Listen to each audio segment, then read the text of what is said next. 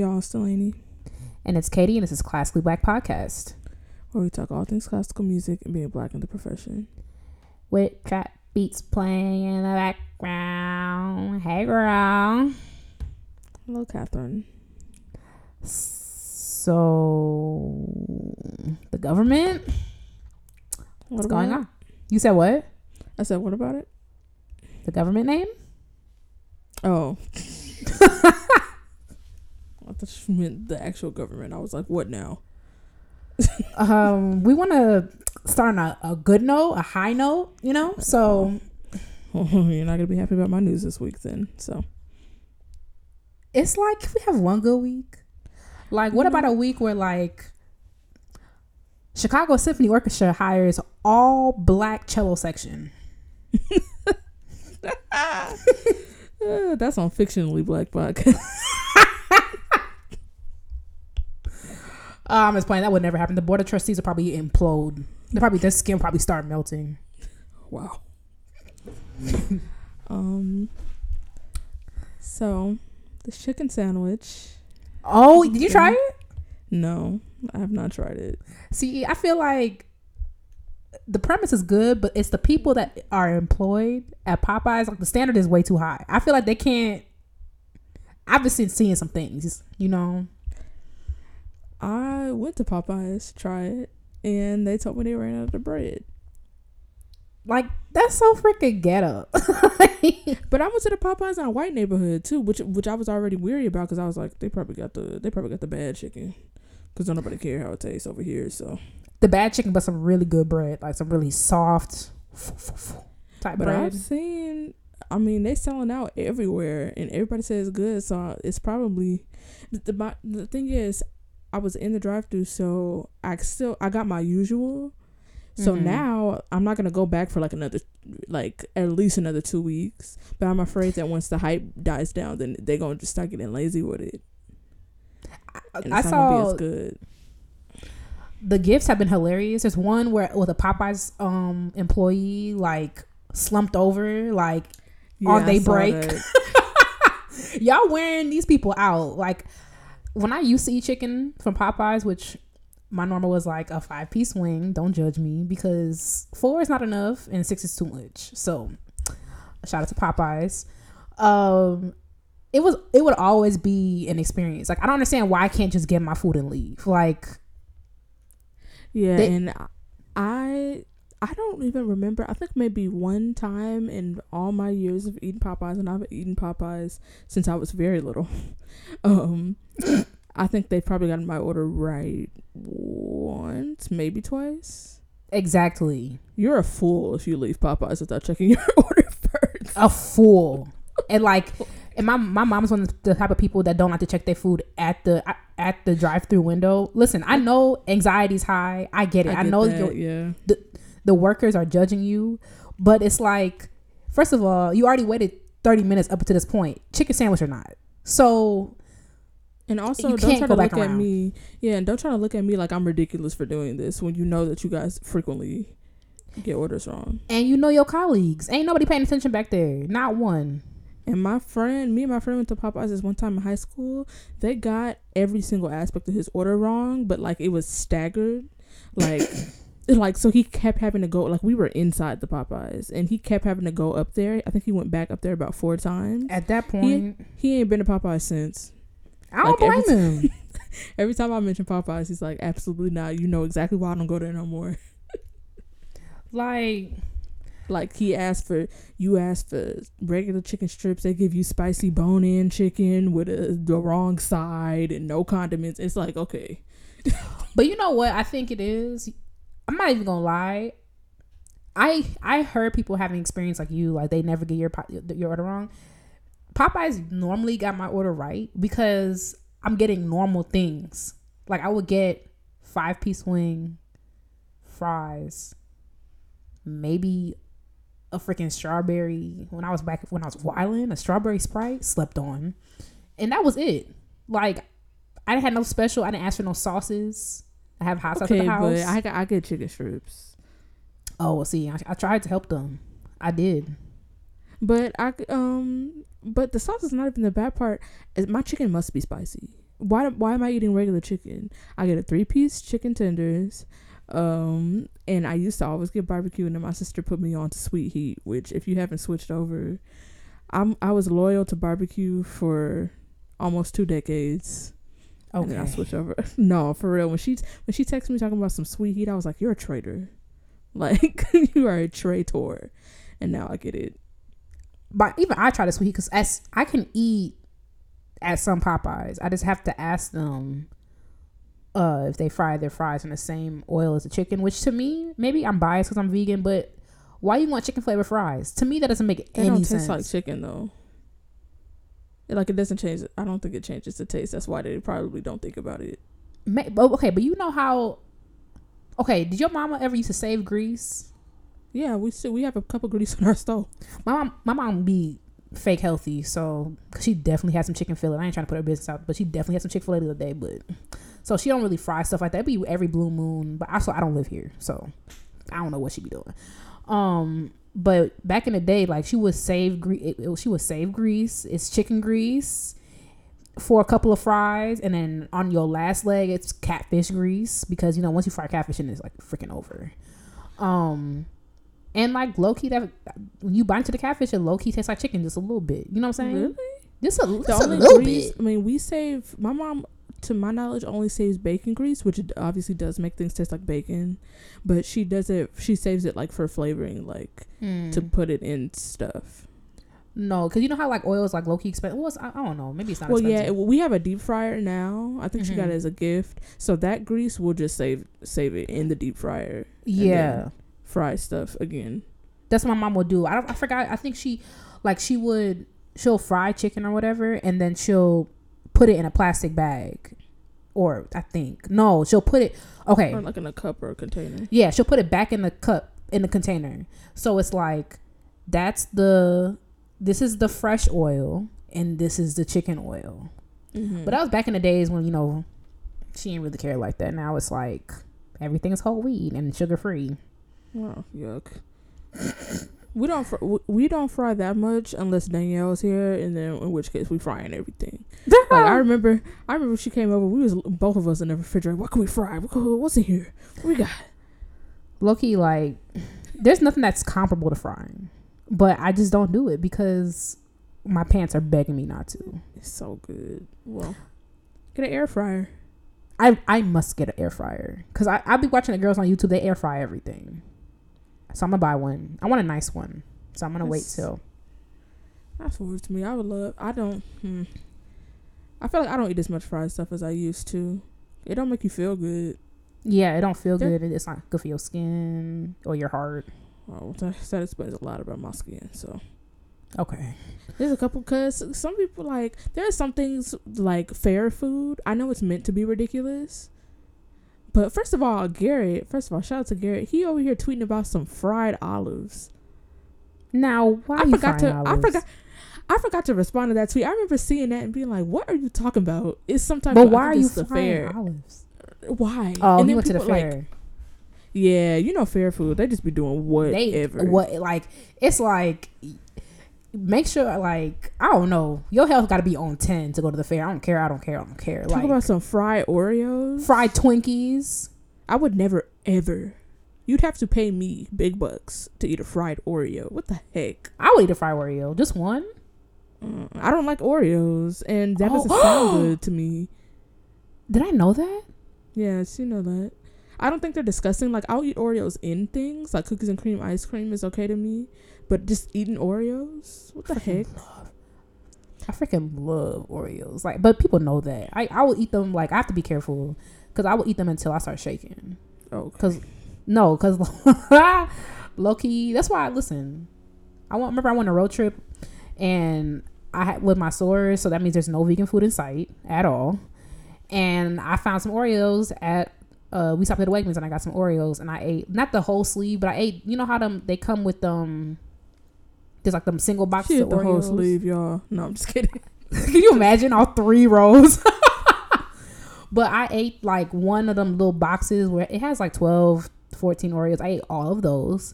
I had to go lay down. I was shaking because I was so dehydrated. My body started to do that thing where it's it's pretty scary. So yeah, I can't eat too many of them, but I love me. And you dip it in almond milk. You dip. It's so freaking good. Wait, you were with me when you tried the carrot cake Oreo. Yeah, I thought they were okay. I love carrot cake, so I'm biased. Anything carrot cake. I don't know. I feel like the appeal, like if they were like more cream cheesier, like I can see that. yeah, I feel like that's anything with cream cheese icing. I'm gonna want it to be like I got like the cream cheese gonna smack me in the face. Like red velvet cake. I had some red velvet cupcakes with vanilla icing. I was like, this is a waste. Are you kidding? Boss, you got that from Java's. Java's pastries be. I love Java's, but like sometimes. Oh yeah, it was also hard and terrible. Yeah. Okay. Never again. Their vegan stuff is good. I've never had a bad. Their cupcakes are kind of, but their vegan pastries are pretty good. Like I don't have no complaints. Yeah, but I pretty want low for that. So all right. What? So anyway, it isn't. They have this new cookie that's like a snickerdoodle, man. But I'm trying to get my little shape back. So I'm trying not to be wild. So back to suffering. But let me know when you taste the chicken sandwich. You know what? I'm surprised that you haven't had it yet. Me? Yeah, because Nikki, like we're from Chicago, so Nikki called me. She's like, I don't know why everybody going crazy. I had that sandwich months ago and it was trash. Like, which months I don't ago. Take. Yeah, because remember Crystal tweeted about it like a couple months ago. No, she tweeted about it like 2 weeks before it came out. Oh, I don't know. What hookup Nikki got? Because maybe it wasn't months. Maybe it was weeks. I don't remember what she said, but she said she been had it and she didn't like it. So I don't know what she's talking about. It just came out, which is weird because it was definitely out here. It was definitely in Chicago because Nikki been had it before. Yeah, that's where the pre-release was at because I know they released it at some places before. Well, I hope y'all enjoy it. I've been enjoying the internet and their reactions to it. So I hope you taste it. Yeah, well, I'm gonna have to already be out the house because I'm not leaving my house for that. So, I mean, you're gonna have to. I will just wait for it to die down. Remember that one time we played ourselves and went to the new Chick-fil-A in Greece? That's it. We were blocks away, and it was like 3 minutes before it closed. That was the dumbest thing I've ever done in my life, and I only can eat the fries at Chick-fil-A. And I was expecting the line to be long, but I was not expecting it to be. We were blocks away in the line. At least 8 to 10 blocks, because remember, like we were down, and then you had to turn a corner and then go up like 3 more blocks for some fries, for some chicken. No, like at least you were getting a meal. Like what was I getting? Like and that Polynesian sauce and a lemonade. Slap. Meanwhile, there was a video on Twitter of some people climbing through the Popeyes drive-through window to fight over the chicken sandwich. I said, this is exactly what they want to see from us. You fighting over chicken. You fighting over chicken. I said, we must do better. We have to. And a lot of people are running low. I've seen a lot of people say like they go to their Popeyes and like we ain't got no more. And they put it like on the freaking menu and everything. Somebody videotaped this one dude. He went up to the door, opened it, then he read the sign and closed it. Went back to his car. I saw that. And there's this. I was coming from the airport, and there's this Popeyes that's like not in the hood, and the line was out the door. Okay, but to be fair, it's Popeyes, so it's small, but that's still not normal for Popeyes. Especially not that Popeyes. That Popeyes is in the weirdest location because it's like at the intersection of 2 routes. Like an inner. I don't know if you experience this in like LA. I don't know how many routes intersect, but you know how like it's not a highway, but it's like Illinois Route 14. Like it's like that. It's like not really walkable. Like it's 2 roads that intersect. That is it's a suburb thing, but it's like 2 roads that intersect. There's no sidewalks. Like you don't walk there. You know what I'm saying? Like it's not walkable right there. And it's a Popeyes with a little parking lot. It's like, and the freaking line's at the door. I don't know. Y'all girls are crazy. But, so that's the news, right? All right. 15 minutes of chicken. Great. Great, to the intermission. News. Oh, okay. I forgot about intermission as a segment. Man, I'm not going to sleep for a minute, huh? Okay. News this You're like week. intermission this week. I'm not torturing you this time, so Yeah, okay. News, more news. Yet another content warning for sexual assault. God. And when are y'all guess gonna what? stop? It's an update on something we've done before. It's a whole other. I was really hoping there was an update. Nope. Y'all girls are pathetic. Opera singer Placido Domingo has been accused of sexually harassing several women over a number of decades. 8 singers and a dancer claim that they were sexually harassed by the Spanish tenor in the late 1980s. Also, 6 other women claim that he made them feel uncomfortable by making sexual overtures towards them, which I'm not exactly sure what that means. A sexual overture? Yeah, I don't know what that means, but that's how they described it. So y'all thoughting around a Don Giovanni? I'm very confused. Okay. I don't get it. Domingo has denied the accusations. Of course he has. And the Los Angeles Opera, which he directs, has pledged to investigate with the help of an outside counsel. You know what I'm convinced? I think they just have a template and they just fill in the names of who did what this time. It's always the same. It's like he denies the claims. They're going to do an inside investigation. They probably not going to hire him. He probably going to sit out a season and he's going to be right back there. Well, he had to tell him he old, so I'm surprised he even still performing. He dumb old. How old is dumb old? Like in his 70s to be still performing. He's in the 70s. Yeah, he belting out 3-hour operas. That's what I was like. I was like, he canceling a performance. No, they got the medics on stage left. Ain't no way. That's why I was like, to be performing, like he's old. Let me just double check real quick. Yep, he's 78. No, Delaney, I don't believe you. He's literally 78. I just googled it. Let me see. I just googled it. What are you talking about? Oh, right here. Oh wait, let me zoom in so you could see. Okay, can I zoom in? Here we go. Placido Domingo, age 78. Yep. Which I was like, really? But okay. Opera looks tiring for everybody involved. Literally, your everybody. Vocal cord is not cracking right now. How do you even still sound good? I don't even care about the sound. I'm talking about the long arias you gotta sing, plus the finales, plus run around. Some of y'all be jumping up on rocks and jumping off of buildings, and but then again, fame and money. He's in tip top shape. Like true. One of the Koch brothers, who's a billionaire that just died. They said he was diagnosed with cancer 27 years ago. Well, okay then. Like imagine you lived that long. You lived almost 3 decades with cancer. Like got money, you good. That is true. So they got a statement from him. He said, after he denied it, he said, "Still, it is painful to hear that I may have upset anyone or made them feel uncomfortable, no matter how long ago or despite my best intentions." Which I was like, you did not have to throw that in there. Exactly. No matter how long ago it was, like, it don't matter. What, are you kidding? It still happened. It's like, what? Like, no matter how much time you had to get over it, like, is what I heard. But I'm extra, so. He also said, "People who know me or who have worked with me know that I am not someone who would intentionally harm, offend, or embarrass people, even though all of these women knew you and worked with you." So, I'm just he should. Did a publicist write this for him? Probably.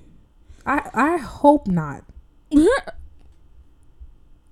The San Francisco Opera canceled an upcoming concert of his, and so did the Philadelphia Orchestra, who had plans to have him perform at some type of like gala event, and they withdrew their invitation and replaced him with a black queen, Audra McDonald. I saw that. Yes, ma'am. Yep.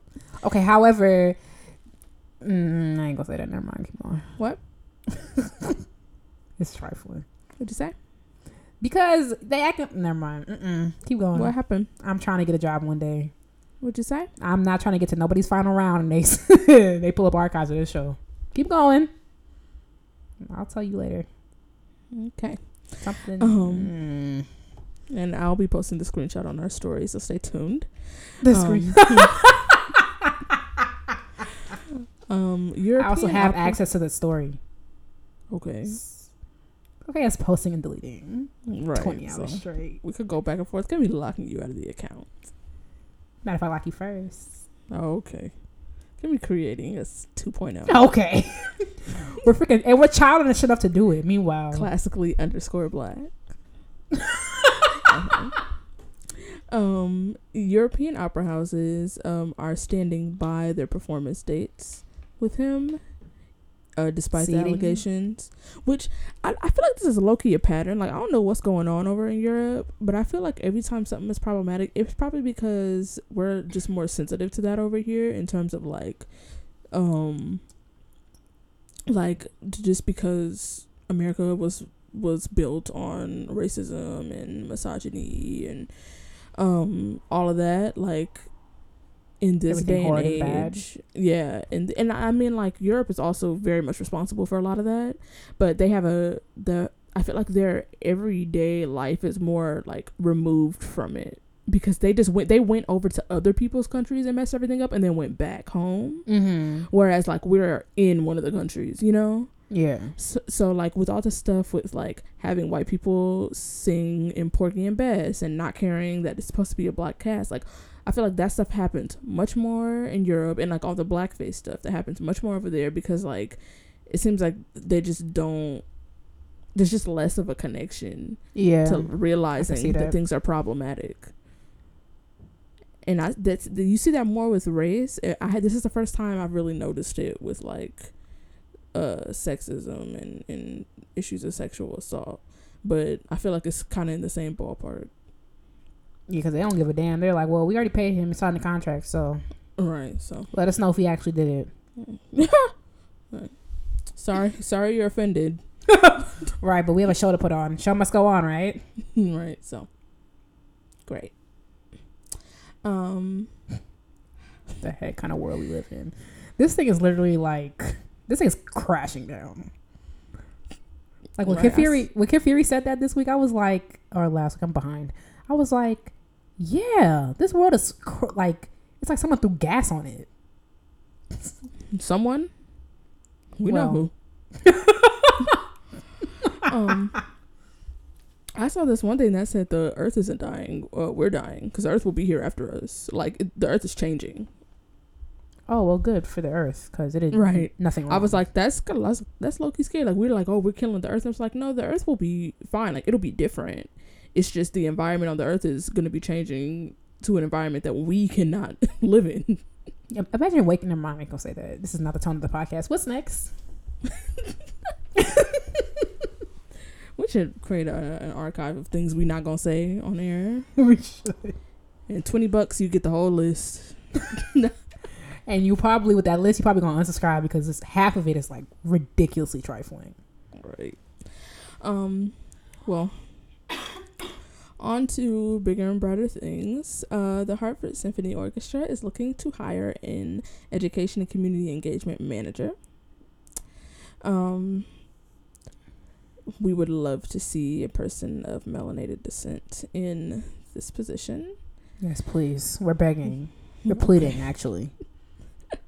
On our knees right now. Like literally groveling at your feet. So a couple of responsibilities of this position. This person would be dealing with pre-concert performances with community partners, young artists competition, and other initiatives that deal with their education department, and organizing workshops for schools and other community partners. So things that could really use some innovation in terms of what orchestras are doing right now. So it's just nothing. So right, blank canvas. So Right. Start from scratch. Easy. So I will be posting the link to that, and then last but not least, the Chicago Sinfonietta has just released some of their project, including conducting fellows, which include Dr. Antoine Clark. Come on, doctor. Right. Oh, he was just at Gateways. Yeah, I'm not going. There's a couple black people, so I'm not going to go into detail about each and every single person because that's Black excellence territory, and it's too many of y'all.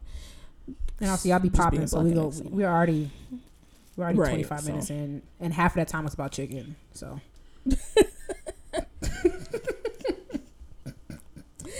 So Dr. Antoine Clark, Aaron King Vaughn, Kyle Dixon. Yeah! Hey, Kyle. That's my boo thing. That's right, my freaking boo. If y'all remember, Kyle was our Black excellence a while ago. And also named assistant conductor Jonathan Rush, who was also our Black excellence a couple months ago. So congratulations to all of y'all, and first and foremost, actually, congratulations to the Chicago Sinfonietta for having the privilege of your company for this season. So literally, like this is really a congrats to them. Right, you're doing well. Right, it's their pleasure. All right.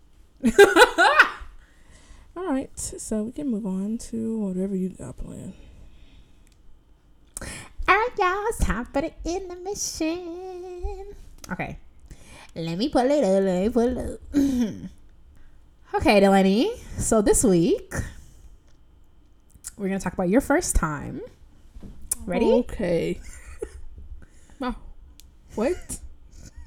This is not the type of podcast. What? Get your mind out the gutter, Delaney. You did that on purpose. Okay, so tell me, it's gonna be really quick. Tell me about your first teacher. Very first. It could be your first music teacher, period, or it could be your first. No, keep it specific. Tell me about your first bass teacher. Oh.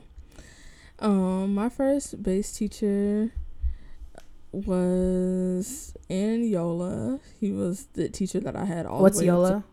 Huh? What's Yola? Oh, Youth Orchestra Los Angeles. Girl, they know what Yola is. We just did a whole episode. Some people might just be coming. They might just came here. And Youth Orchestra Los Angeles is the youth orchestra of the LA Phil. So my first bass teacher worked in Yola, and that's where I started playing bass. And he was the teacher that saw me through to college. So I guess I'm only really on my second bass teacher. Well, my second consistent teacher. Mm-hmm. But my what? No, nothing. My first VO teacher, her name was Liz. She was my high school orchestra director's wife. I set up my own lessons because I wanted to go to Blue Lake. I think I said this already, for sure. I wanted to go to Blue Lake. My mom was not having it, so I asked her for private lessons instead, and she gave in. And I called her. I said, I want to start lessons next week. She said, I can't do that. You can start in 2 weeks. And I said, okay, bet. And she was my teacher until I went to Illinois State. So from 7th grade to 12th grade. And I'm not going to say any more thing else about that. About her. Okay, tell me about your first solo piece. My first solo piece was probably Capuzzi bass concerto, which is like... You played a concerto as your first solo piece? that's what I'm thinking of. What do you mean? Dang. Like first solo piece in general? Like, yeah, like y'all have solo ensemble in California? What do you mean? You don't... Okay, solo ensemble, it's not it's like a competition, but with yourself. So... You learn a piece by yourself with a chamber group, and then you play for judges. They score you, and then based on the score that you get, you get first, second, third place. And your goal is to get... Oh, no, I think... Yeah. Your goal is to get the most amount of points. I was going to say it's the least, but I don't think so. In Illinois, anyway. Oh, they might have that. I just didn't experience it. I don't know. Like thinking far back, I don't know what my first solo piece is. I was just thinking of like things I did early on. So I played the first movement of this concerto. It's a student concerto. Like it's not something I would like you would play if you weren't a student. You know. Yeah. So yeah, it's sort of like everybody's first little concerto. It's not super easy, like, but it's not, not like if I came to my teacher and was like, I want to play Kaputzi, he would be like, sis, like it's very much meant to be your first one. My first solo piece, I normally have really good memory, but I'm not for certain if it was Witch's Dance, which I forgot who wrote Witch's Dance. It's like in book 2 of Suzuki. So it was either Witch's Dance or it was what's up bum bum bum beam bum bum ba beep ba ba ba beep ba ba ba bum bum bum. You know what I'm talking about? But be up ba be up ba be up. So it was one of them two. I'm trying to figure out whichever one I performed first. They're also leagues apart. One's in book 2, one's in book 4. But yeah, one of them two. Oh, is it Vivaldi? Vivaldi A minor, but D minor for viola. One of them two. Okay, your first excerpt that you learned. Beethoven 9, movement 4, the recitatives.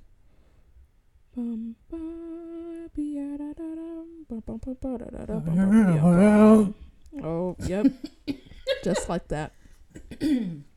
My first excerpt was Beethoven 5, second movement. Yeah, because that literally was not the right interval at all. But okay, y'all know what I'm talking about.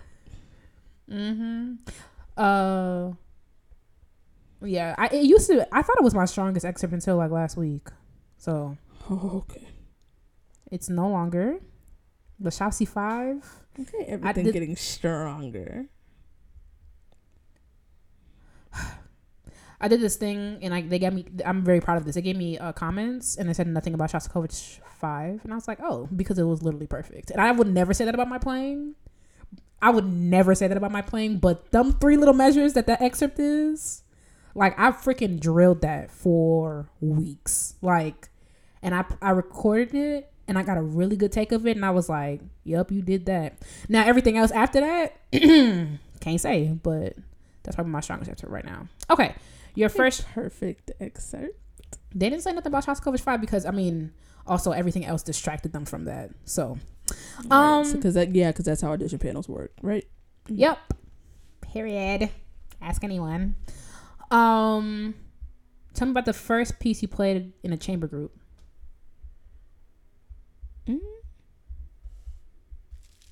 I'm guessing that would technically be some sort of bass quartet piece. Oh, actually, I remember.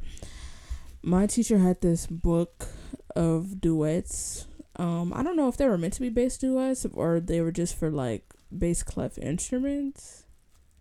But I remember it was in like 5/4 or something like, or like 6/4, something with a very like long measure. And I remember looking at it like, what the heck? I was like 12. I had like just started. And I remember looking at it like, why is so many beats in here? Like, I don't even know what this is. Like, especially when there would be 8th notes. I'm like, so how many 8th notes are going to be in this measure? Like, how many? When you could literally, you could technically find out the answer. But, like, I would be getting lost. I remember that was a constant struggle. But I did a duet with cello and bass out of that book. My first chamber group experience, I don't remember the name of the piece. I know it was by Bach. And was it by Bach? Child, I can't remember. But so I heard it. Okay. So I heard the melody on Little Einsteins. I was in 7th grade and I heard the melody on Little Einsteins because, like, I used to sleep with the TV on. So I'll go to sleep watching Disney Channel Wake up in this Playhouse Disney. Not gonna lie to you, didn't turn it off. Mind your business. So Little Einsteins will be playing. I heard the melody and I was like, I want to play that. Like, that sounds like fun. So I went to the public library, found the piece. So it's for string quartet. And I arranged it for violin, viola, and flute. And then competed it at my solo ensemble that year. So I don't know what it sounded like. I couldn't find it if I wanted to find it because it was on a desktop that's since been long gone. But that was my first chamber group experience. Your first piece you played in orchestra, first ever piece. Oof, I do not remember that. I think the first piece that I played that was not an arrangement was Beethoven 1. And I know for sure I was faking some of that. Wasn't no way I was playing it. Because that was at my very first music camp, which was the summer before I went to high school. Which was like my first time playing bass outside of viola.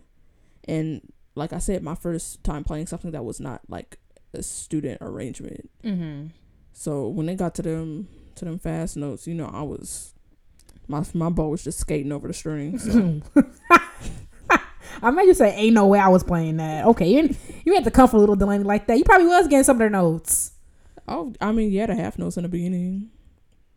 All right. My first orchestral piece was Shoe Symphony. And it's called such because you stomp your feet, shuffle your feet, and the rest. Is that the one I messed up on? No. The piece that you refuse to let go is actually challenging. What is it called? Shucks. What is it called? The one where you gotta clap. It's by Leroy Anderson. Is it challenging for who? Should it have been challenging for me in my third year at a top music school? Listen, you need to give yourself grace on that. Meanwhile, I messed up all the kids. What an embarrassment. Okay, first of all, you didn't. Actually, it was at the end of the piece. They got to the end despite me, not because of me. Okay, so Delaney's literally lying. She's literally lying. I'm not. It happens. It happened to me because a professor, his orchestra was doing an arrangement of what's your faves thing called? Classical symphony? Yeah. And he was it was a mess. It was just a freaking mess. Like, it was pandemonium everywhere, especially in the last movement. Like, okay, the other movements were fine, but the freaking last movement was a mess everywhere. And so I'm playing with the violas, only one viola, and we got off and he was starting to stare at me. And I'm like, this is literally your fault. Like, it's literally your fault. My kids, I said that to say my kids probably did something that caused you to get off. Like, it's probably, I don't remember the performance, but it probably wasn't your fault. Mm-hmm. So, and no, you did not miss up Shoe Symphony. It's literally a grade 0.5. That's literally, it's not even a full point. Okay, last one. This is not in any particular order. I could have ordered these better. Oh well. Your first masterclass, and what did you play? My first masterclass was before I even really knew what a masterclass was. I'm not talking about studio, just to be clear. Yeah.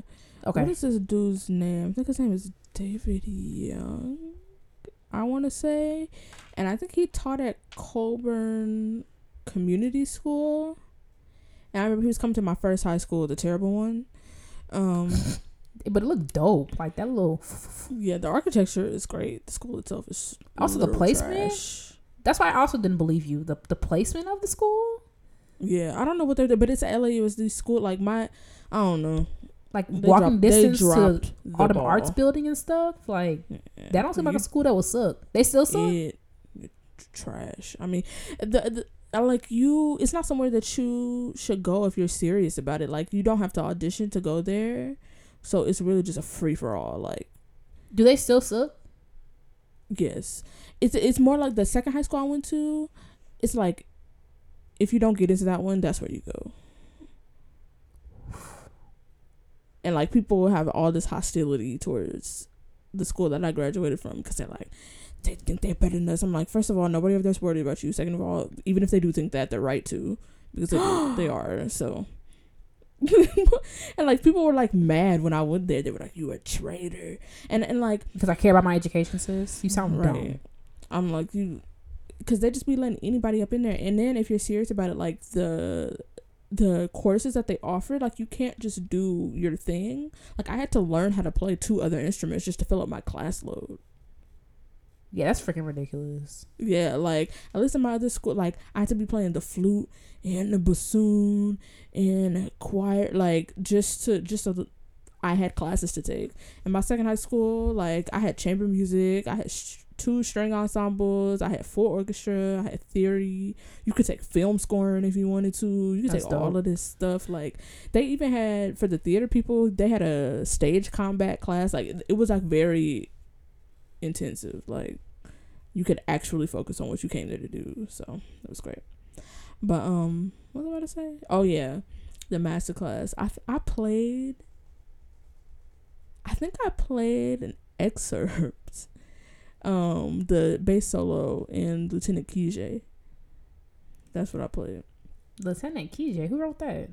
Prokofiev. Oh, that's right. That's right. That sounds familiar. My first it went terribly, by the way. Okay, so that it probably didn't. It literally did. That's before I knew how to play the basses. So. Oh, okay. So similar to now. Anyway, my first master class was with a viola professor from Lawrence University, Ravinia. No, I'm lying. Midwest Young Artists, which is a youth orchestra program in the Chicago suburbs, does a viola day. They also do a bass day and a cello day. There's no violin day because y'all already have so much. Right. Y'all got 365 of them, so. Like, we get it, okay? You play the violin.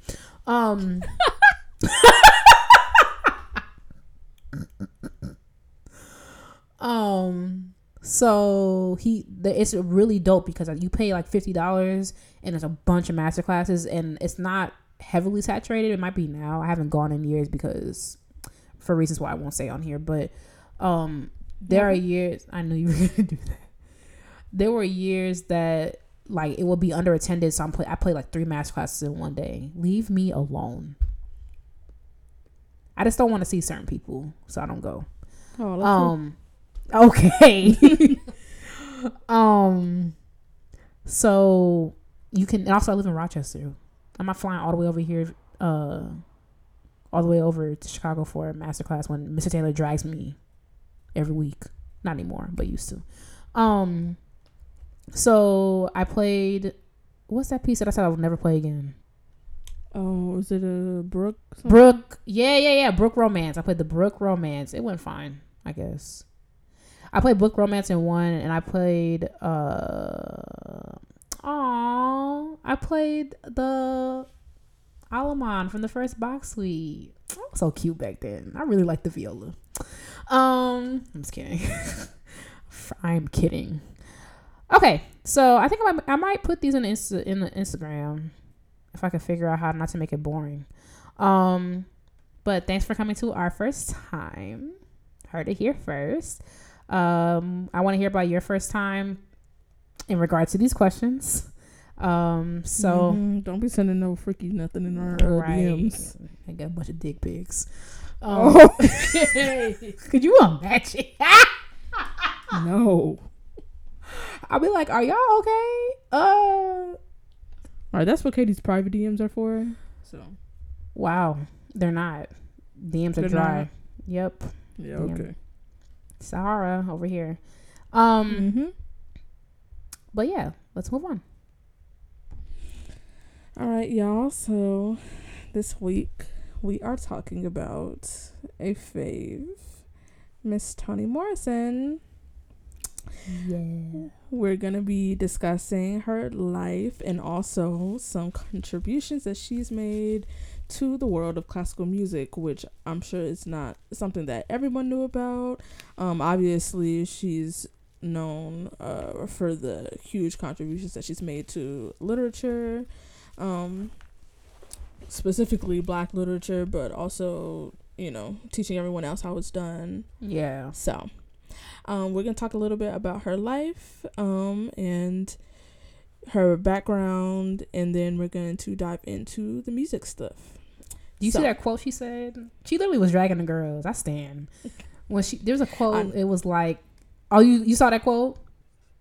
No, I was gonna say I've subscribed to a couple of literary newsletters, and I haven't opened of course, like I have a literary one and a linguistics one, and of course they're both talking about her since she recently newsletter passed. On linguistics. Sis, I haven't read them yet because I want to sit down and like read them. And like one of them I saw in the headline was like 18 like quotes from Toni Morrison, and of course I'm sure they're gonna go more in detail. You might like the literary one, you probably won't like the linguistics one. I actually just subscribed to another one, so no, the hopefully this quote, she was just dragging somebody, and she was like, because one of the criticisms Toni Morrison got, rest in peace, one of the criticisms she got is that she didn't really do a lot of like writing seminars. Like the girls want to learn how to write, and you know how to write, so help us. And she was like, I'm sickening, and you could never. But that's the quote. You said what? That's the quote. No, but then so she finally did something, I think at Princeton, and she was giving writers advice. She was like, don't nobody want to hear about your little life. Literally, like, little life was what she said, because she was encouraging like creative thinking, like your life can influence your writing, but don't nobody care about your memoir. And that's why she never wrote one. Oh wow, that's interesting. Meanwhile, I mean, she kind of did. The Bluest Eye is kind of based on not really, but her life definitely influenced it. Like the Bluest Eye takes place in the town that she was born, and one of the scenes in the girl Pecola that comes to live with. Okay, so there's a girl named Pecola, and Pecola got a bunch of problems, mainly because she wants her eyes to be blue. So they come live with the main characters, and Pecola, the reason why Pecola and her mom and stuff, that book is freaking messed up. It's really, really good though. I recommend it to everyone, The Bluest Eye. But the reason why Pecola comes and lives is because their landlord burns their house down. So they need somewhere to go live. So they go live with the main characters. And that happened in Toni Morrison's life. But you read that. So, yeah. Yep. All right. So a little bit of background on her early life. Toni Morrison was born in Ohio to a middle-class Black family. She grew up there and went on to attend Howard University. You know? I feel like your mom would appreciate that. You done? I feel like you're not proud of that. And Richie would appreciate that. Well, no, he would. School spirit. Richard. Oh yeah, I'm sorry. Well, actually, the new Richard maybe. Yeah, the new Richard might appreciate. We know he got a Howard sweatshirt. Right, a pink one. Okay. With glitter sleeves. Oh, okay. She attended Howard University in an effort to seek out other Black intellectuals. That's what I should have done. Oh, preach. Oh, but I found them. Yeah, at East Michigan. Yeah, still found them. Oh, I gotta tell you about. Never mind. Keep going. All right. Speaking of Black people at Eastman, I DM'd Trayvon. I was like, because he's there for orientation. I was like, I don't see no Black people in these videos. What's the deal? What we looking like? He gave it a whole rundown. He's like, so we got this. There's a I think there's a couple coming in. Yeah, he said it's less than 10. He said he could name about 4 or 5. Less than 10? But that's better than, I think my class is probably 3 of us. Oh, that's true. Yeah, he said it's better than my year. So, anyway, right. She moved on to do her master's at Cornell, and then she went on to teach English at Texas Southern University for 2 years, and then back at her alma mater at Howard. She taught English at Howard for 7 years. Right. Come on, giving back to the community. The community deserves you. Right. Then she began working as a textbook editor at Random House, and then she transferred to another department there and became the first black woman senior editor in the fiction department at Random House. And while she was a senior editor there, she played a vital role in bringing black literature to the mainstream. So she was partnering with a lot of black authors to edit their books and get them published. So she really made that a priority, which is like amazing because you need these black people in high places doing the work to bring other people up. So I thought that was amazing. Like there's probably so many like not well known authors that like we wouldn't know at all if it wasn't for her. Mm-hmm. And this is before she found her success in writing. Like even before that, she was trying to uplift other black writers. So that was amazing. Then she had begun writing fiction as a part of an informal group of writers at Howard that met to discuss their work. And that's when she wrote a short story about a black girl who longed to have blue eyes, which, as you mentioned, that short story then developed into the story for her first novel, The Bluest Eye. It was published in 1970 when she was 39 years old. And even though it initially got a favorable review in the New York Times, it didn't sell well initially. Mm-hmm. Yeah. But part of the reasons why... Okay, knowledge. One of the reasons why that the sales went up, because and then the. I love Toni Morrison. I don't even know. Yeah, you don't know. Thank God. Okay. Several colleges ended up putting The Bluest Eye on their reading list for the Black Studies courses, and that's what really helped the sales go up. Which I was like, I was so uplifted to hear that. I was like, so that's what you call paying it forward, because she did all of that work in the publishing to uplift black writers, and then you got these professors like, you know what, this is what we finna do. We finna put her book on the list, and you must read it, and then obviously that's how, you know. One of the main ways that word got around on how great of a writer she was. So, a lot of colleges made it a priority for their students to read the book. And then shortly after that, in 1983, she left the publishing industry, went back to teaching, but mainly she left publishing so she could focus on writing. And then, that's you. Okay, not that's you. It blows my mind that Toni Morrison was freaking editing books. Like what, girl? I feel like that's a hard job. You said what? An editor. I said I feel like that's a hard job. An editor. That has to be hard because first of all, I have the attention span of a fruit fly unless I'm practicing. Oh, okay. So it's like now it's literal mistakes. And you're like, Katie, I thought you edited this. I'm like, I did. Right. Something slipped through the cracks. Now they looking at you. I'm like, Katie, it's called The Bluest Eye, not The Greenest Eye. I'm like, well, I thought it'd be nice if we... I thought it was called The Bluest Toe. So, right. And then I thought like a little splash of color would be nice. So I put The Greenest Toe. You ain't like it? Oh, I thought it was by Toby Morrison. I'm sorry. Yeah, but that's fine. Because I low-key heard her one time be called Toby, so it works. Right. They know what I mean. Right.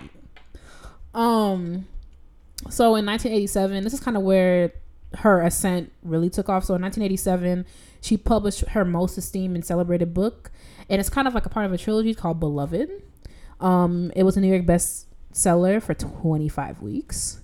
In 1993, stand up. She won. She won the Nobel Prize in Literature. Then in 1998, she was on the cover of the Time magazine, and at that time she was the second female writer and the second black. 1998 stand up. I almost forgot. All right.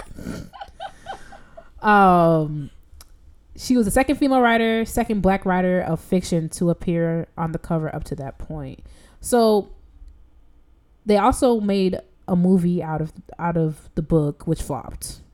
But what Toni Morrison really began to pick up, which is like, I guess, Oprah selected Song of Solomon for her book club in 1996, and then the Bluest Eye in 2000, and this gave her career a significant boost because like Oprah, we gotta buy it too, we gotta read it too, and like the Bluest Eye sold something like 800,000 copies after that. Wow. And it's like years later, like Toni Morrison like gives me hope. It's like, girl, keep running them excerpts, sir. Keep tooting on that tuba, okay? Like you gonna make it, because like at this point, like she was older, you know, and now she making ducats. She did a bunch of collegiate teaching, like Delaney alluded to, like at Howard, Cornell, and Princeton.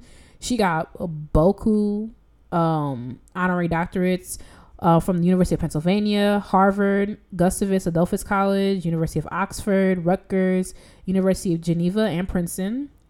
She has a ridiculous net worth, and all her writing champions the Black experience. So it's like black, like everything about it, everything she ever wrote about is extremely Black, talking about like the experiences that Black people have in this country as a result of this country. Because of this, she left an incredible legacy. So as Delaney said before, she dabbled in classical music a little bit, and of course a writer of this esteem and magnitude is going to have an effect on the arts. So we're gonna look at some works or whatever. So wanna go first, Delaney? What you find? Okay, so I'm gonna be talking about an opera titled Margaret Garner, that Toni Morrison wrote the libretto for. So this is a 2-act opera that was composed by Richard Danielpour, who, by the way, is not a Black composer. I was curious for that, but same here, but it's fine. It was composed by Richard Danielpour, with, like I said, libretto by Toni Morrison. It was co-commissioned by the Michigan Opera Theater, Cincinnati Opera, and Opera Philadelphia. It premiered on May 7th, 2005 at the Detroit Opera House, with Denise Graves in the title role. Yes. Oh, she's everything. Oh my God. Since Katie's famous, she just played with Denise Graves at Gateways. How do you sound? Now, Delaney, how do you... First of all, no one believes you. You literally did. No. The way you phrase it, Delaney, just keep going. Yeah, right. Because you're wrong. Right. Since I'm right. Because you're wrong, but keep going. Since I'm right. You're wrong, so, but the hour's 9. But so. But since I'm right. Anyway. The opera. Continuing your wrongness. All right. So, but right. Meanwhile, we're both adults. Anyway, the opera was based on the life of a runaway slave named Margaret Garner, whose story was also the inspiration for Beloved. So I'm gonna get into the synopsis of the opera a little bit. Margaret Garner and her husband and her 2 kids were all slaves, and the person who owned her, his daughter, sort of looked up to her, because obviously, you know, they had slaves raising their kids, so a lot of them were seen as mother figures in one way or another. But that's a side note. She really looked up to her and respected her, but obviously no one else on the plantation was feeling the same. So Margaret, her husband, and her 2 kids tried to escape, but they're caught by an overseer. And after a struggle with that guy, Margaret's husband kills that overseer. So I know they probably like, oh my gosh. That's low-key the premise of that movie that Daniel Kaluuya is in that's coming out. Have you seen that? Yeah. I said I won't be attending. I'm so sorry. But my heart can't take that. I mean, but if that's the way it's ending, then I might could tune in. Yeah. I'm sorry, but that's a side note. But yeah, Daniel Kaluuya is in that movie. I don't know if y'all seen that preview where he kills a white cop after a traffic stop. I was like, my heart literally cannot take that. No, you're Black and your life is over. Literally, you killed a cop and you're Black. That's like it's over. Ooh. You might as well. Like, it's right. So, anyway, yeah. So he kills the overseer after a struggle, and then they keep moving. but they're later caught by a posse, and of course her husband is lynched. So then Margaret then kills her 2 children to prevent them from returning to slavery. Which is true. That is that is accurate to what happened, because obviously since it's an opera, some things were changed, some things are not totally accurate, like the killing of the overseer is not accurate in real life, but her killing her children to prevent them from going back into slavery is something that she actually did, which I could not imagine. When she said she killed her freaking baby, like, and baby was like 2 or right. 3. Yeah, and in actuality, like in real life, she killed one, but some of the other ones she didn't get to. But in the opera, she kills both of them, and is then arrested and charged with the destruction of property. Oh my god! When I read that, I was like, "You must relax." Right, which is punishable by execution. So of course she was convicted, because what, you know, this is pretty past that. Right.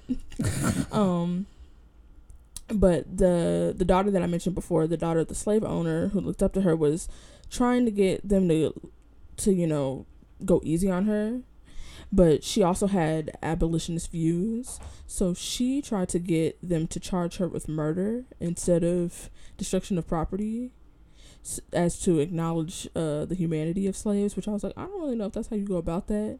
But anyway, they was gonna kill her over destruction of property anyway, so I guess either way she dies. Yeah. You know, because I was like, dang, that's a heftier charge. And like, I get the sentiment, like, they're not property, they're people. I get that, but at the same time, it's like, dang, now she going down for murder. But they was gonna kill her anyway, so I guess it's, you know. But anyway, so they offer to commute her sentence if she admits guilt, but she's like, nah, I'm not doing that. So she walks off the gallows anyway, and that is how the opera ends. So that sounds very, very sad to me. So some themes throughout the opera, the music itself was influenced by gospel and of course some spirituals, because that makes perfect sense. And a lot of just musical styles that were used were used at the time by the characters that it's based off of. Which I don't know, for some, like, I was kind of trying to find some information about like how it came about, because it was interesting to me that like this composer, like, this is something that he would want to embark on. Like, this was his first opera, by the way. Oh yeah, which I was like, oh, okay. Like, and that's crazy because it was commissioned. Like, he started writing it in 1998 and it premiered in 2005, but like, I'm just wondering, like, they commissioned it from him and it's his very first opera. But curious as to like what inspired him to do this particular story. Yeah, and like I feel like a lot of composers, when you see them using like influences from certain types of music, especially musics with like cultural, or like genres of music with cultural significance, like gospel or spirituals, it's some sort of like personal connection there. So you're right. Yeah, that's something that like I was like, okay. But another theme that was really, really prominent in the opera was like moral complexity and dissonance, which was the theme with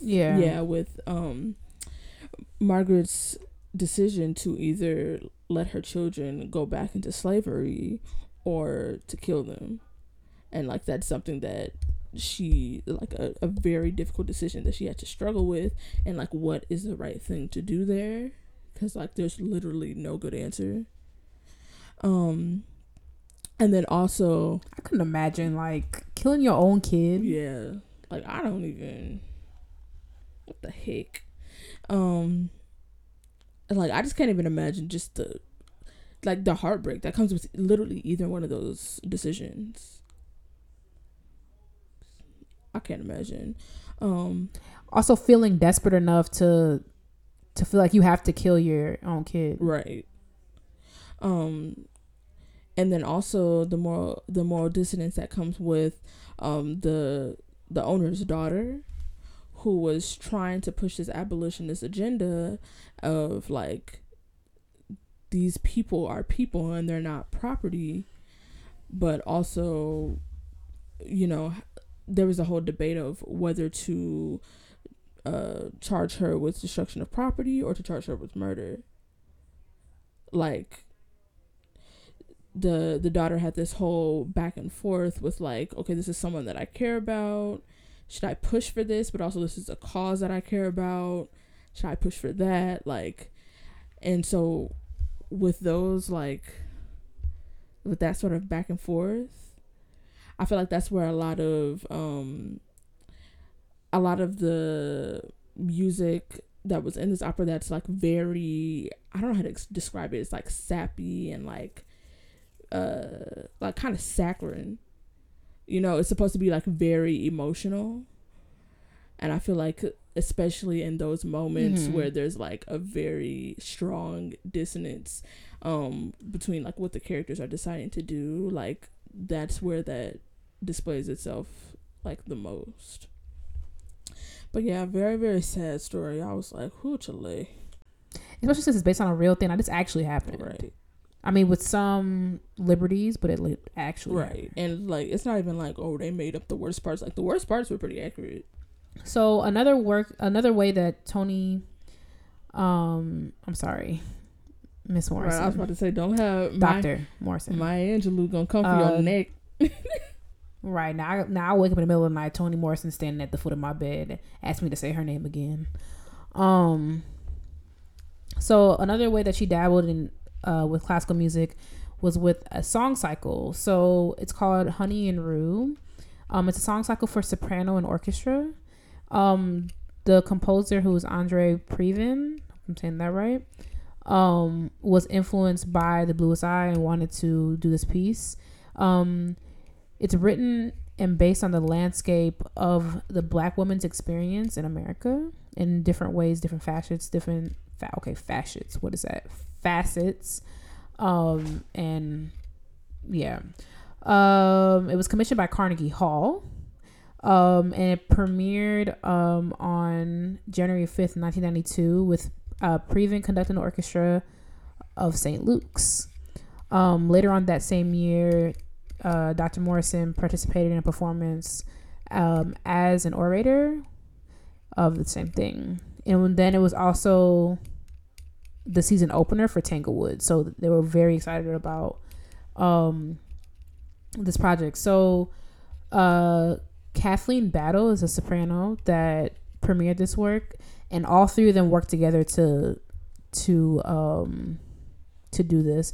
Kathleen was specifically selected to be the soprano in this opera. I wasn't familiar with the name Kathleen Battle. Vocalists Don't Drag Me, but she was that girl. She's an American opera singer. She went to Cincinnati. Yeah.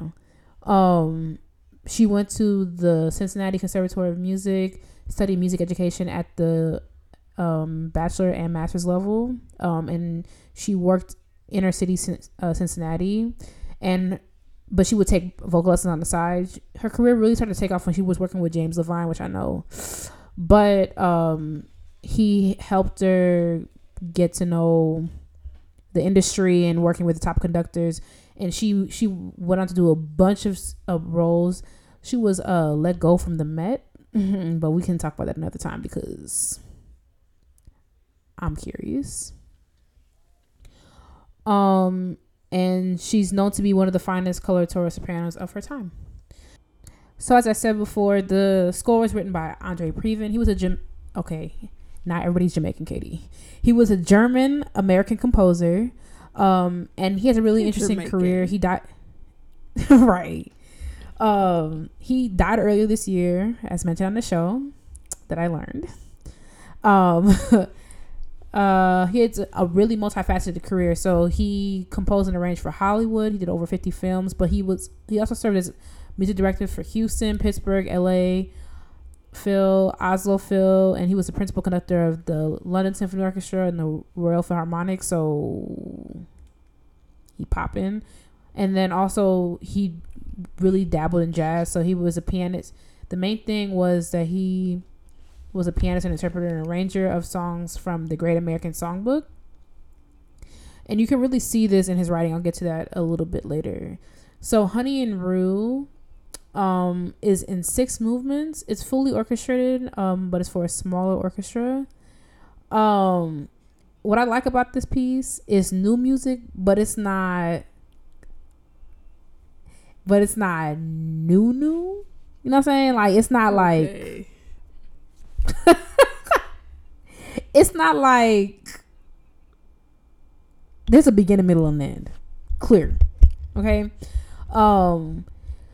He uses so it's new music in that he uses melodies and harmonies that you would kind of expect. Like, there's definitely a bugadadim, you know, it's in there. Okay. It's in there. Okay, you got it's freaking in there. Okay. He uses free tonalities, syncopations, and hemiolas.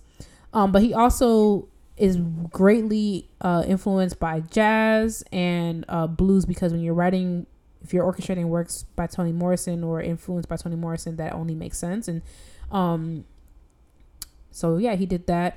So like I said, there are 6 movements. Let me pull up the titles of them. So the first movement is First I'll Try Love, which is a reflection on something that's seemingly unattainable. I have no comment for that because really? Nope. Yeah, okay. I literally don't. The second one, I thought we wanted to get through this. Yep. The second one is Whose House Is This? And this is a depiction of like the alienation that African Americans experience in this country, as in present tense. Amen. And past tense and probably future tense. Right. The third one, This Town Is Lit, which I'm going to talk about a little bit. The fourth one, Do You Know Him, which I'm also going to talk about. The fifth one, I Am Not Seaworthy, which is a dark reflection. Toni Morrison be like, it can get real dark, but hey, that's what it is. It's a dark reflection on the drowning inspired by the Middle Passage. And the last movement, Take My Mother Home, is a wish for self-sacrifice in the face of slavery. So I'm gonna talk about very briefly 3 of my favorites. I encourage you to take a listen. It's a very quick listen. Every movement's about 6 minutes. So put it on while you listen, while you're on your commute. It's nice, or just listen to it because it's good. So This Town Is Lit. I like this one a lot. First of all, because it has lit in the title. Toni Morrison knew. Okay. I like this one a lot because it contrasts the contrast between suburban living and suburban comfort and city. So like the suburban part is really like comfortable and well placed, and I don't want to say it's solemn, but it's like, you know what I'm saying, it's nice. And then it's contrasted with city living. It starts moving really fast, a lot of excitement in the music, so I thought that was really cool. My favorite movement by far, however, would have to be Take My Mother Home. It's the last movement, and it just feels good. It's like really jazzy, lots of blues in there. There's great brass in it. Like that trombone solo is like it just feels really comfortable. And I think in this movement you see most about Previn. I really hope I'm saying his name right. Previn. I don't know. It's Previn. Yeah. Previn. You really see his expertise in like film study, film scoring, and jazz come to play in this movement personally because of how well it's written. There's like really good use of the drum set, really good use of the piano, and there's also a little viola moment. So I was like, oh. So that's definitely my favorite movement. I listened to it several times. Like I was like, I actually really, really like it. And then honorable mention is Do You Know Him, which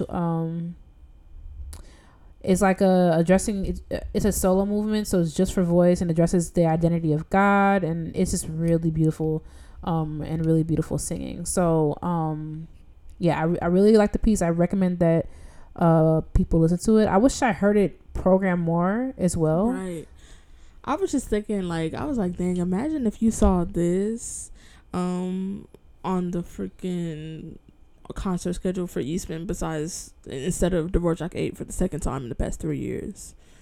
Yeah, I'm waiting for a particular time where we can start dragging where we gonna drag Eastman, because your first year, yeah, I remember Dvorak 8 was played by SO in 2016, my first year at Eastman. Right, exactly, my freshman year, and now my senior year. Y'all playing Dvorak 8 again? Y'all couldn't even have played any of the other Dvorak symphonies at the very least. What?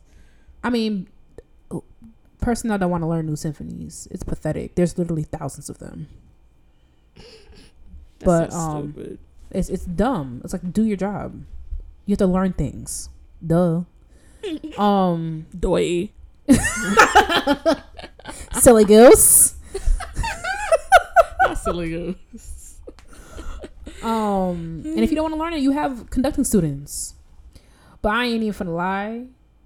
I'm not even gonna hold you. If it's time to do the Black Concerto, or the Black Symphony, and a TA is doing it, I would feel some type of way about that. I am not even gonna lie.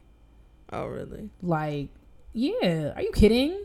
Well, now it's time to bring out the Florence Price. So now it's his cycle off. Are you kidding? I wouldn't. It's tacky. I guess I wouldn't think of it just because they conduct on almost every concert. So like, I wouldn't even necessarily. I feel like my mind wouldn't go there. Mine would, especially if the conductor wasn't there at all,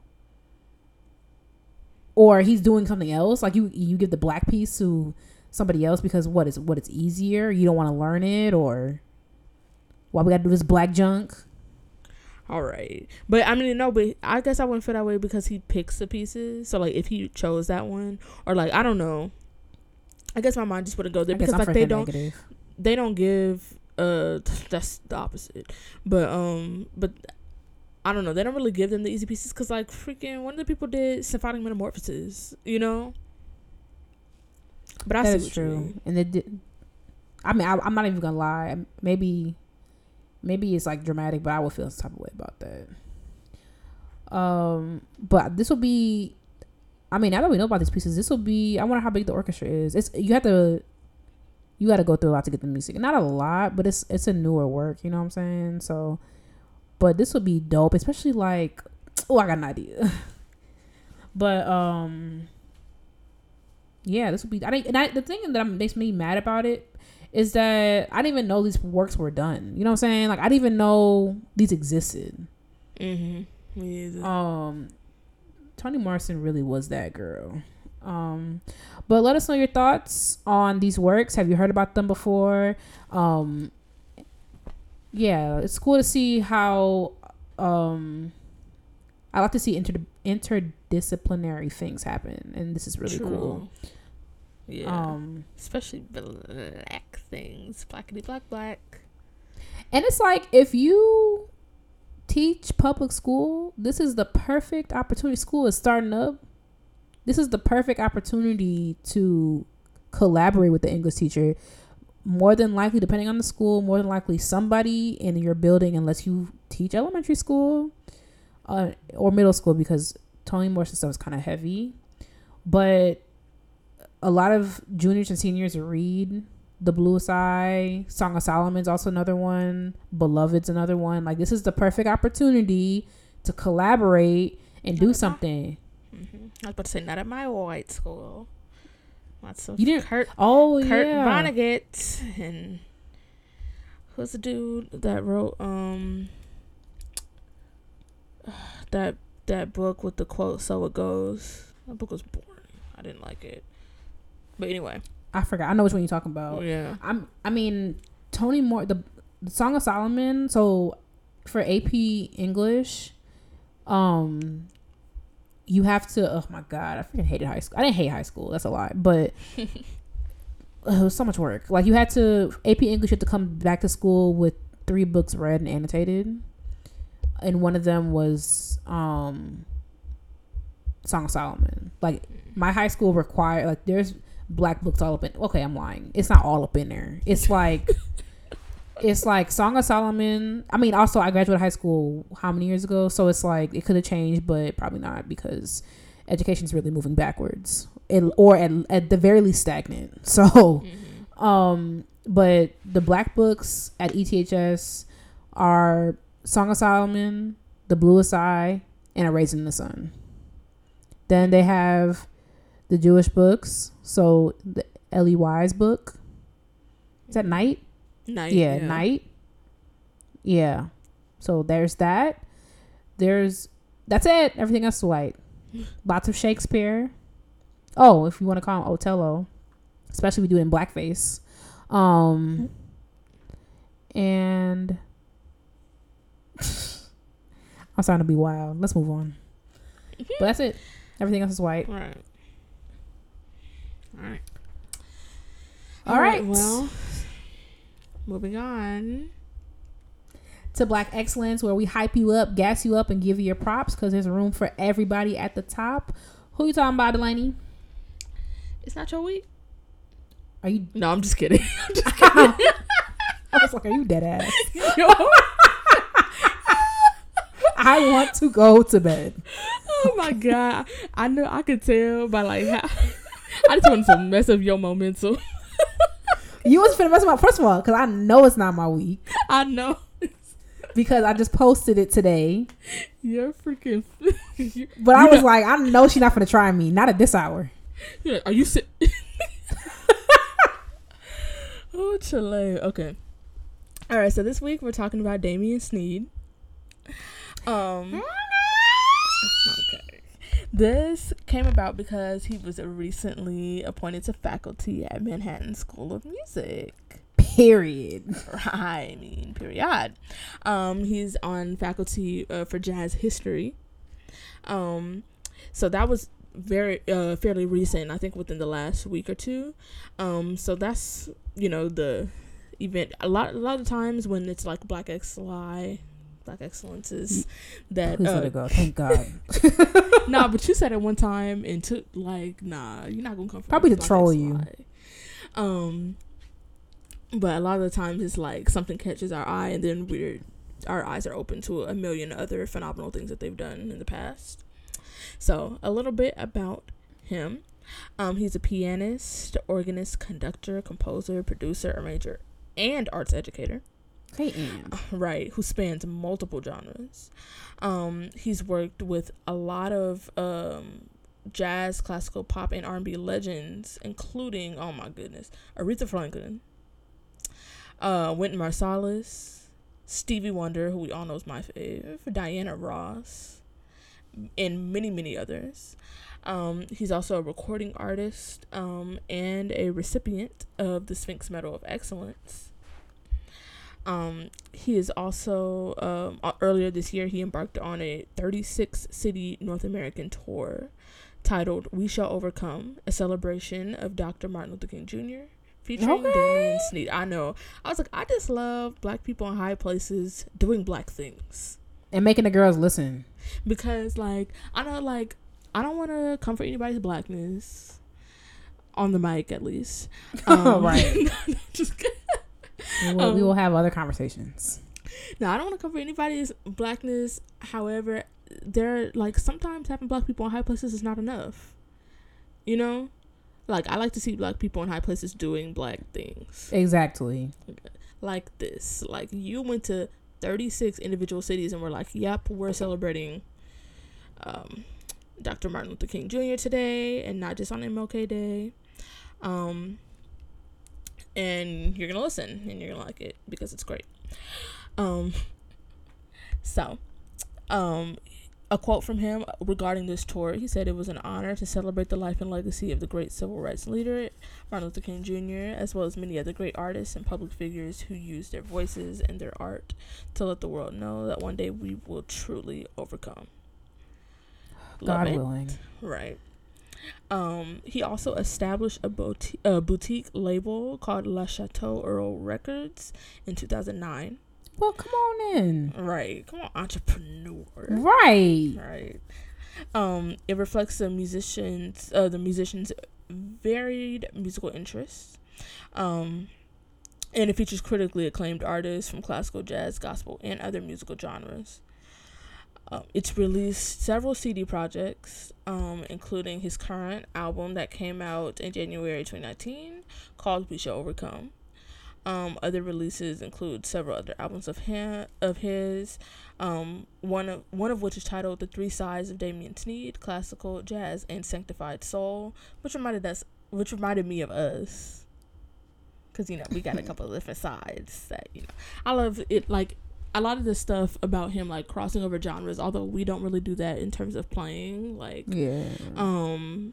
just, being on the mics, like, we do make a point to, involve other genres that we're interested in or that we really love, like gospel and R&B. And speaking of gospel, he's also served as a music director for Grammy Award winning gospel artists such as the Clark Sisters, Richard Smallwood, Donnie McClurkin, Hezekiah Walker, and Marvin Sapp, and Karen Clark Sheard, and Belinda Clark Cole, and never mind. Dang, I'm mad that we decrescendo to Kim Burrell, but I wish you never. I knew who it was when your energy changed, and I wish you didn't say it. I know you should have.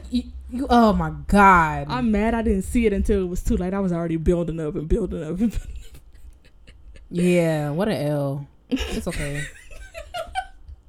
Oh, she sucks. But all those other freaking Hezekiah Walker, I freaking love Hezekiah Walker. And Donnie McClurkin is like my all-time favorite, probably artist, period. Right. Oh, his voice sounds like butter. And now and Marvin Sapp will bring me to my knees. So he brings the whole church. I'm telling you, 20-25 minutes at tops. I mean, at best. All right. If you can believe it, his bio goes on for about 7 more paragraphs after that. I don't, because last time I checked, it's still 24 hours in a day. Right. And I'm barely making it through. Just a couple other highlights. He's performed in the U.S. Virgin Islands, Europe, Japan, South America, Africa, and the U.S. And he's a graduate of John S. Davidson Fine Arts School, and he's also studied at some of the finest conservatories and universities, including Howard University. HU. He earned his Bachelor of Music and Piano Performance. He also has a degree from the Peabody Conservatory, New York University, and he also earned a Master of Music Technology, scoring film and multimedia, and the Manhattan School of Music. And he's going to graduate with his doctorate in orchestral conducting from USC this year. Okay. I was like, okay, so how many degrees? Right. At this point. Right. Ciao. Just a couple more things. Cause we gotta wrap it up because we're gonna be here all night long. He popping. Right. Like, I'm telling you, I'm skipping over so much. Like, I'm skipping over like, this is just the tip of the iceberg. He was recently named the 2019 Artist in Residence at the Carr Center in Detroit, Michigan, along with Debbie Allen, George Shirley, and Savion Glover. Right. Like, he's also going to lead a lecture on arts leadership and entrepreneurship at the University of Michigan, Ann Arbor, this October. And at the Jazz at Lincoln Center Swing Academy on the history of gospel music for 3 classes this November. He's going to be leading, and he's going to both lecture on and conduct Wynton Marsalis's Abyssinian Mass at the National Collegiate Choral Organization's biennial conference at the University of Maryland College Park. He is doing not the breath. Like, my goodness. And you know what, I skipped over about, I'd say maybe 8 or 9 paragraphs like of his bio just now, and tell me why the whole bio concludes with a semicolon and then and much more. How much more? How much? Quando? For gateways, you have to turn in a bio. I think it has to be less than 150 words. I said, that's fine. Oh, okay. Like, how do you even pare down a bio like this? You can't. I would be like, I'm popping. Like everything is phenomenal. Like how do you be like, oh, that's not that. Like there's certain performances I'm like, okay, I could leave that out. I could leave that. You know. Yeah. How are you leaving this out? Who you gonna leave out? Donnie McClurkin. Right. Or who? Karen Clark Sheard. Well, obviously Kim Burrell. Well, Kim Burrell, yeah. I would take that off now. Just as this is an edit. But yeah, I mean this in my bio it's easy to pare down stuff. You know what I'm saying? But like, well, I wouldn't say that, but yeah. Okay. But meanwhile, your bio is all okay. This is about Damien and his trailblazing. The girls could never. This is like Simone Biles level. Right. I looked at one of her scores. She literally leads the girls by 5 points. You know how hard that is to do in gymnastics? Right. Like, people be winning by like a tenth of a point. She's dusting people. Right. Like, Damien, we can't touch you. It's actually too late. It's like you're so far ahead that it's like all we could do is just try our best. It's like when people compete against Simone, they're going for second place because it's not even worth your time to try to go for first. It's like, oh, Simone Biles here, okay, second or third place, that's cool with me. Right. Like Damien here, I mean, I guess I might could go to my little Juilliard or whatever. Right. I'm gonna pray for the people gonna be in his class because I would be embarrassed to turn in any paper to him. Right. Like, it's just not good. It's never gonna be good enough.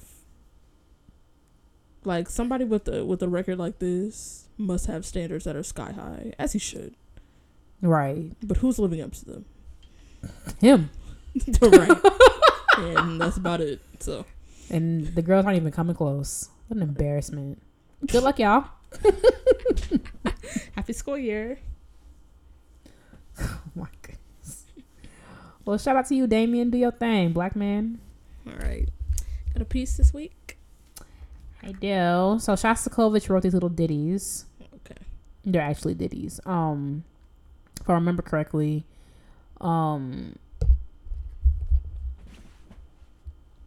he was encouraged to write these jazz suites because they wanted him to write happier music. I couldn't imagine like I'm writing stuff and you tell me how to write it. But in particular, I'm shouting out his jazz suite number 2. The 4th movement, the waltz, is freaking lit. Oh, so wasn't the 5th movement. But I love these pieces. They're a lot of fun to play. And yeah, that's my piece. Shostakovich Jazz Suites. Take a listen, particularly number 4. Okay, Shasta. Jazz Suite number 2. Jazz Suite number 2. What did you say? No, actually, I don't really care. Wow. Y'all see what I'm done with? Like, wow. No, Delaney, no one, but everyone knows that you troll me. I doubt it. People know this. Well, now they know. All right, well. Let's get out of here. Thank you so much for listening to Classically Black Podcast. Don't forget to follow us on social media at Classically Black Podcast. Okay. If you have a piece of the week suggestion, I'm not doing it over. An intermission suggestion, or I don't know, honey, something else. You want to talk to us? Talk to us. Y'all be talking to us now. Like, y'all cute. Keep doing that. Like, hello, do y'all speak? Okay. Follow us on social media at Classically Black Podcast, and we will talk to y'all next week. Goodbye. Okay. Bye, y'all.